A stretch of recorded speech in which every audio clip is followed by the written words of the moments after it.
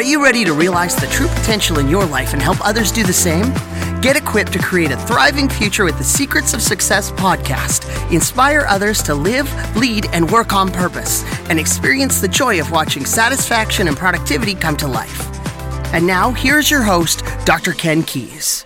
Welcome to the Secrets of Success podcast. I'm your host, Dr. Ken Keys.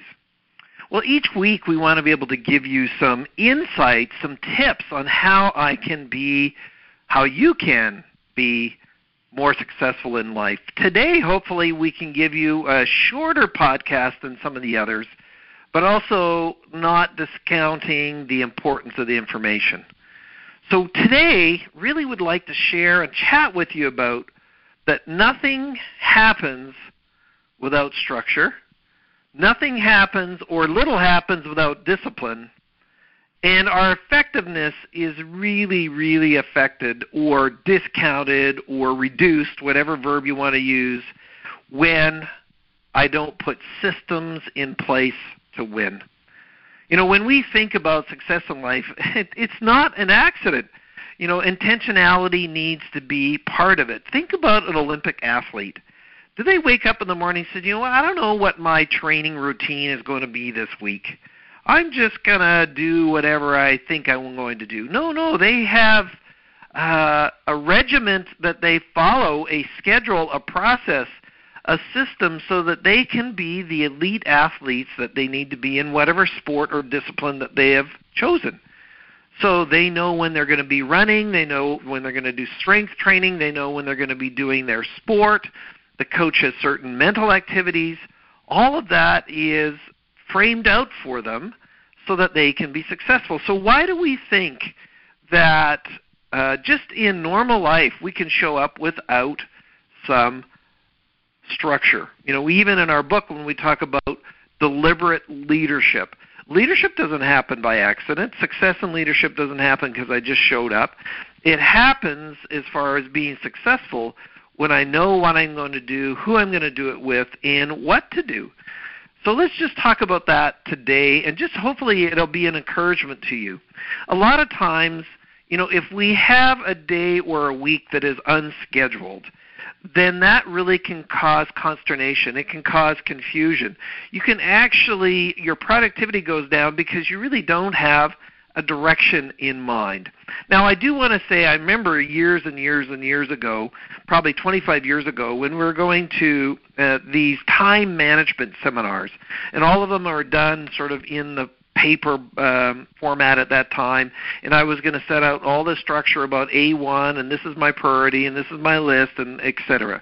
And we found that, I found that didn't really work for me. Yes, I have a framework or a list that I work from.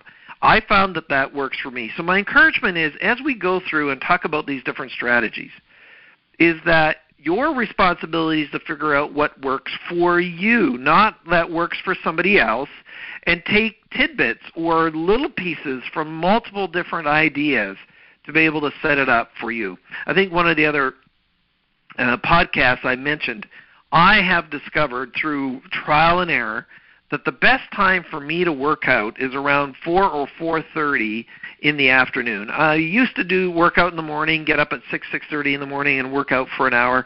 I found that really is not the best use of my time. I appreciate, being able to sleep to about 7 or something like that in the morning and then get up, not be getting up at 6 a.m.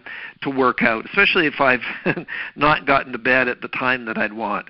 And so my personal energy is just highest at that time. The other thing is, as a family at home, and it's just sort of Brenda and I at home now, is that we sometimes like to go out for dinner, or we have dinner at 6 o'clock. If I started to work out at 5, then a lot of times I didn't get in to have dinner till 6:30, and that was really hindering the family dinner time and affecting that, and so it was self-centered of mine. So I really started to look at it and said, I own my own business. For the most part, I control my time frame unless my committed sessions or seminars, and so I know that if I was to do this time of the day, I can get it done. It works from a lifestyle point of view, and I set a structure in place and a system in place to help me win. So it's not because I have to do it or an obligation, it's because I want to, but I also set a structure in to win for me. So the same thing for you. What are the structures or the opportunities for you to be able to win in all parts of your life? We talk about, I was mentioning it in one of the previous podcasts about relationships and setting up a relationship, and just about every relationship book said, if you're going to have a long-term, deep friendship with your significant other, your spouse, your partner, then I need to schedule a date night or a hangout night or a party night, whatever it is that you're going out where it's just the two of you. And from a partner point of view is that could be set for a specific night. If you don't set that night in advance or have what I call a backup plan. So once in a while when I travel and I'm doing training, I don't get into my workout routine exactly the same way. Then I said, well, if it doesn't happen this day, what do I do as the backup day?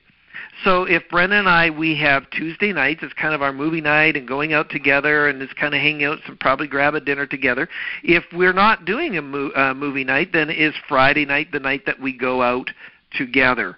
And is there a certain night like Saturday night where we like to hang out with friends and be able to do something together in that part. So we have some routine. Yeah, I'm not talking about scheduling your life so that every minute minute is accounted for. But where are the chunks that are there for you? Are they important? Are importantly put into your calendar. My wife Brenda works with university students as an academic coach. And one of the things she does with them, one of their first meetings, is gets out their calendar, their schedule for that semester, and she blocks out when is your study time. Well, no, I don't want to block out my study time. I want to study whenever I want to. Hang on. Then what's the odds of that happening? Hanging out with friends, having a coffee, going out to a movie, going to have a pizza, that is always going to win unless you put the scheduled time in. Now, one thing, here's what happens. There is a release. There is a freedom when you know that you have these things scheduled and you don't have to think about it. There is an emotional sort of stability that comes out of the fact that you have structure and you put it into place. And structure also comes into systems to win. One of the things, I'm very big on health, but I'm also recognize and openly admit on this podcast that I do appreciate chocolate, especially chocolate bars. I know dark chocolate can be very beneficial to you, but probably not a 25-ounce bar each time that you eat. So I know that I can't have chocolate bars in the home. There's no way that I can control my cravings around them. So it's just like an alcoholic. You don't put alcohol in your home if you're an alcoholic, if you're trying to stay dry. You don't allow that kind of temptation to happen. So you set a process or a structure in place so that it will work for you. So if it's around foods, then don't buy those foods. They always say don't go to the grocery store hungry. Sometimes you can go together with somebody else so they can hold you accountable, pull it out of the grocery cart, what you put in there. You also say to yourself, I'm not getting these items and I'm getting these other items which are more healthy for me. So you've got to take that into account as part of it. One of the things many, many years ago, 20 years ago, that we decided to do here at our home is that TV is an addictive component for me, or it could be, and you have dopamine that comes into your system and the serotonin. So both of those are really working in a person's body to be able to kind of create this addiction to mobile devices. This can happen, and this was TV for me. So we canceled TV 20 years ago. So that it was, first of all, it wasn't something in the center of our home, and so we didn't have cable. Now, we all had internet, and we could get on our computers if we wanted to, but having that cable TV removed really helped as far as keeping the discipline and having the structure in place to win. So what systems do you need to put in to win better? Do you need to set up a schedule for your fitness, and when and where? The other one is that what's the context? We have a home gym. I have a separate building. We have a gym in it. I appreciate the fact, that I can just walk into the back of the yard. I have about a 12, 15-second commute, and then the gym is there. I can have an infrared sauna. I can hang out there as long as I want. I have to be charged with it for it. I don't have to get in my car and go somewhere. Now, other people, you might have to go and have a gym membership so that it commits you to go there if you don't have the discipline to go to your own gym at home. I also found out for a structure for me for writing. I used to do some writing at work. I found out it didn't really work. And so for the majority of my time, I'll work from home because it just seems to work better for me because of a private place to be able to write, do podcasts like this one, whatever the case might be, as I set up that structure to be able to win. The other side is if we want to think about daily habits and changing daily habits or changing different directions, then my encouragement is that we want to have a structure or a process to do it. Now, I share in very, very brief elements in my new book, The Quest for Purpose, Dr. Marshall Goldsmith's system around what we call daily questions. And so daily questions is simply where I put in an Excel sheet the primary targeted behaviors or mindset that I want to have for every day. And the other one that Marshall's daughter, who is a professor at university, what she came up with was active tense questions are much better for our evaluation about the specific behaviors that I want to have. So here are some questions that I have in the book which really come out of Marshall's work. Dr. Marshall Goldsmith basically rated the #1 executive coach in the world. And so some of these active questions are, did I do my best to be happy?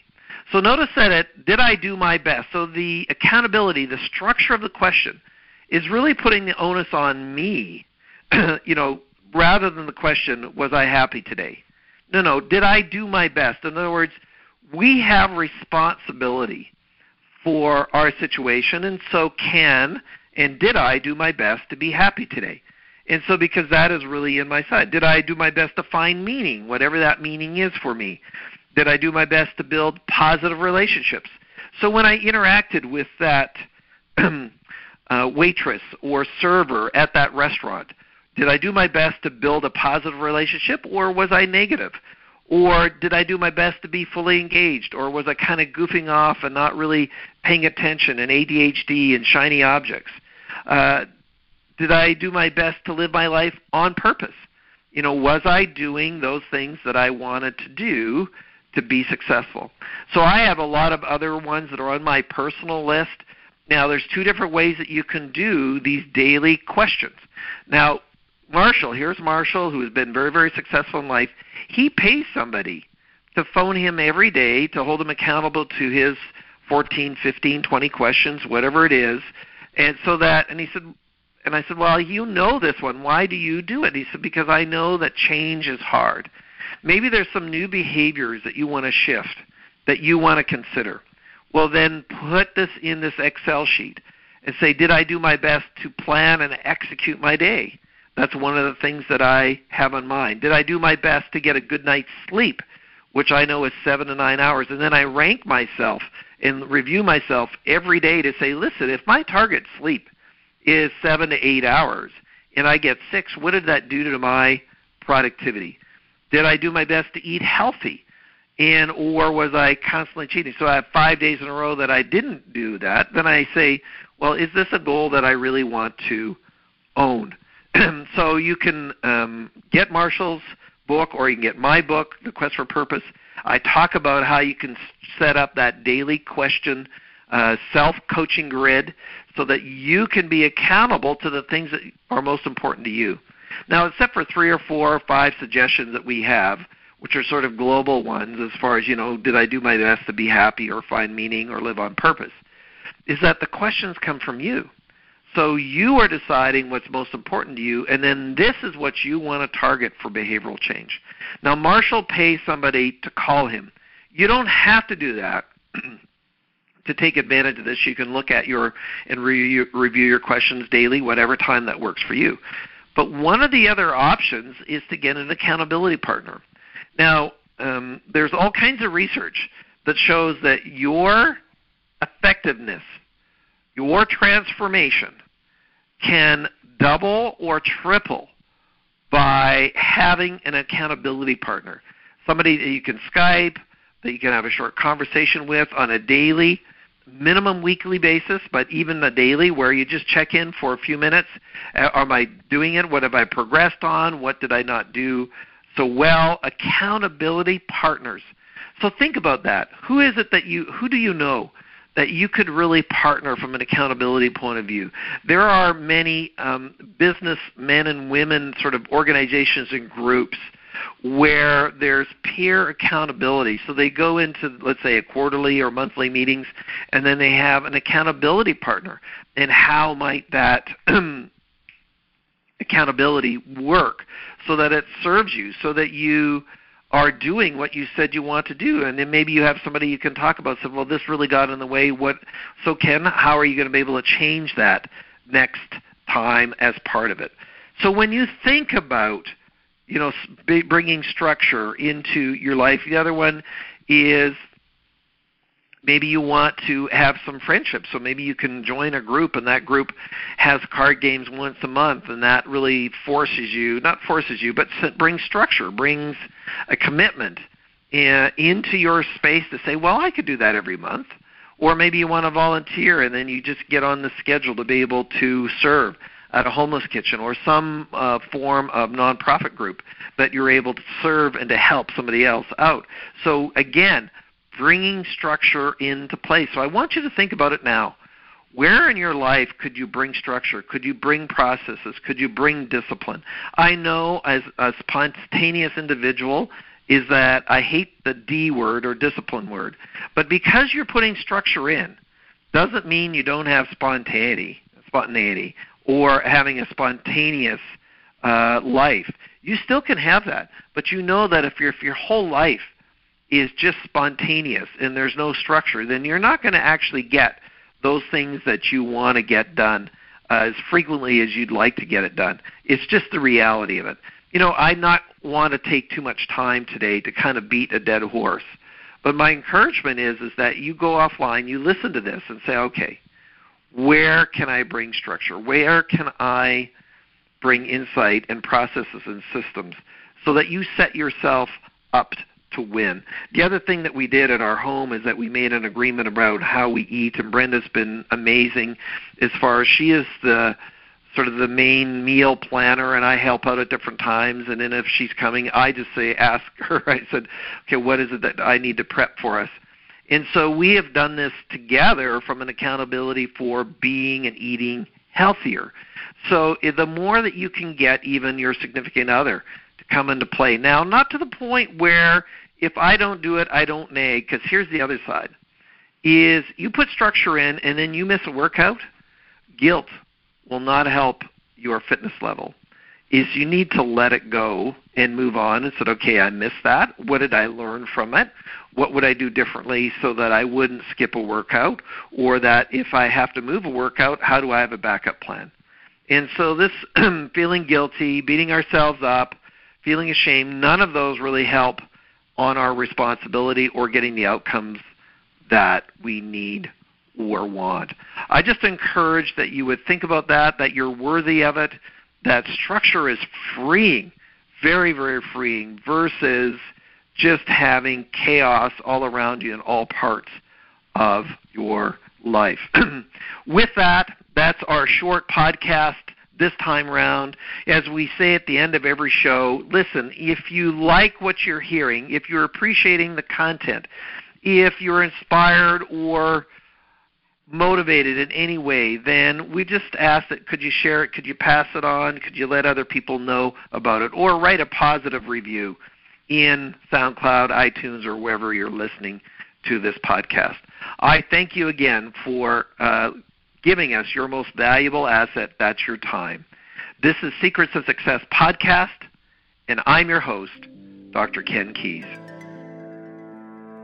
Thanks for exploring the secrets of success with us. If you want to keep the momentum going, log on to crgleader.com. Scroll to the bottom and sign up for our inspirational emails. You can also take your success to the next level by following us on Facebook and Twitter and connecting with Ken on LinkedIn. We hope you have a great week and look forward to you joining us next time for the Secrets of Success podcast with Dr. Ken Keys.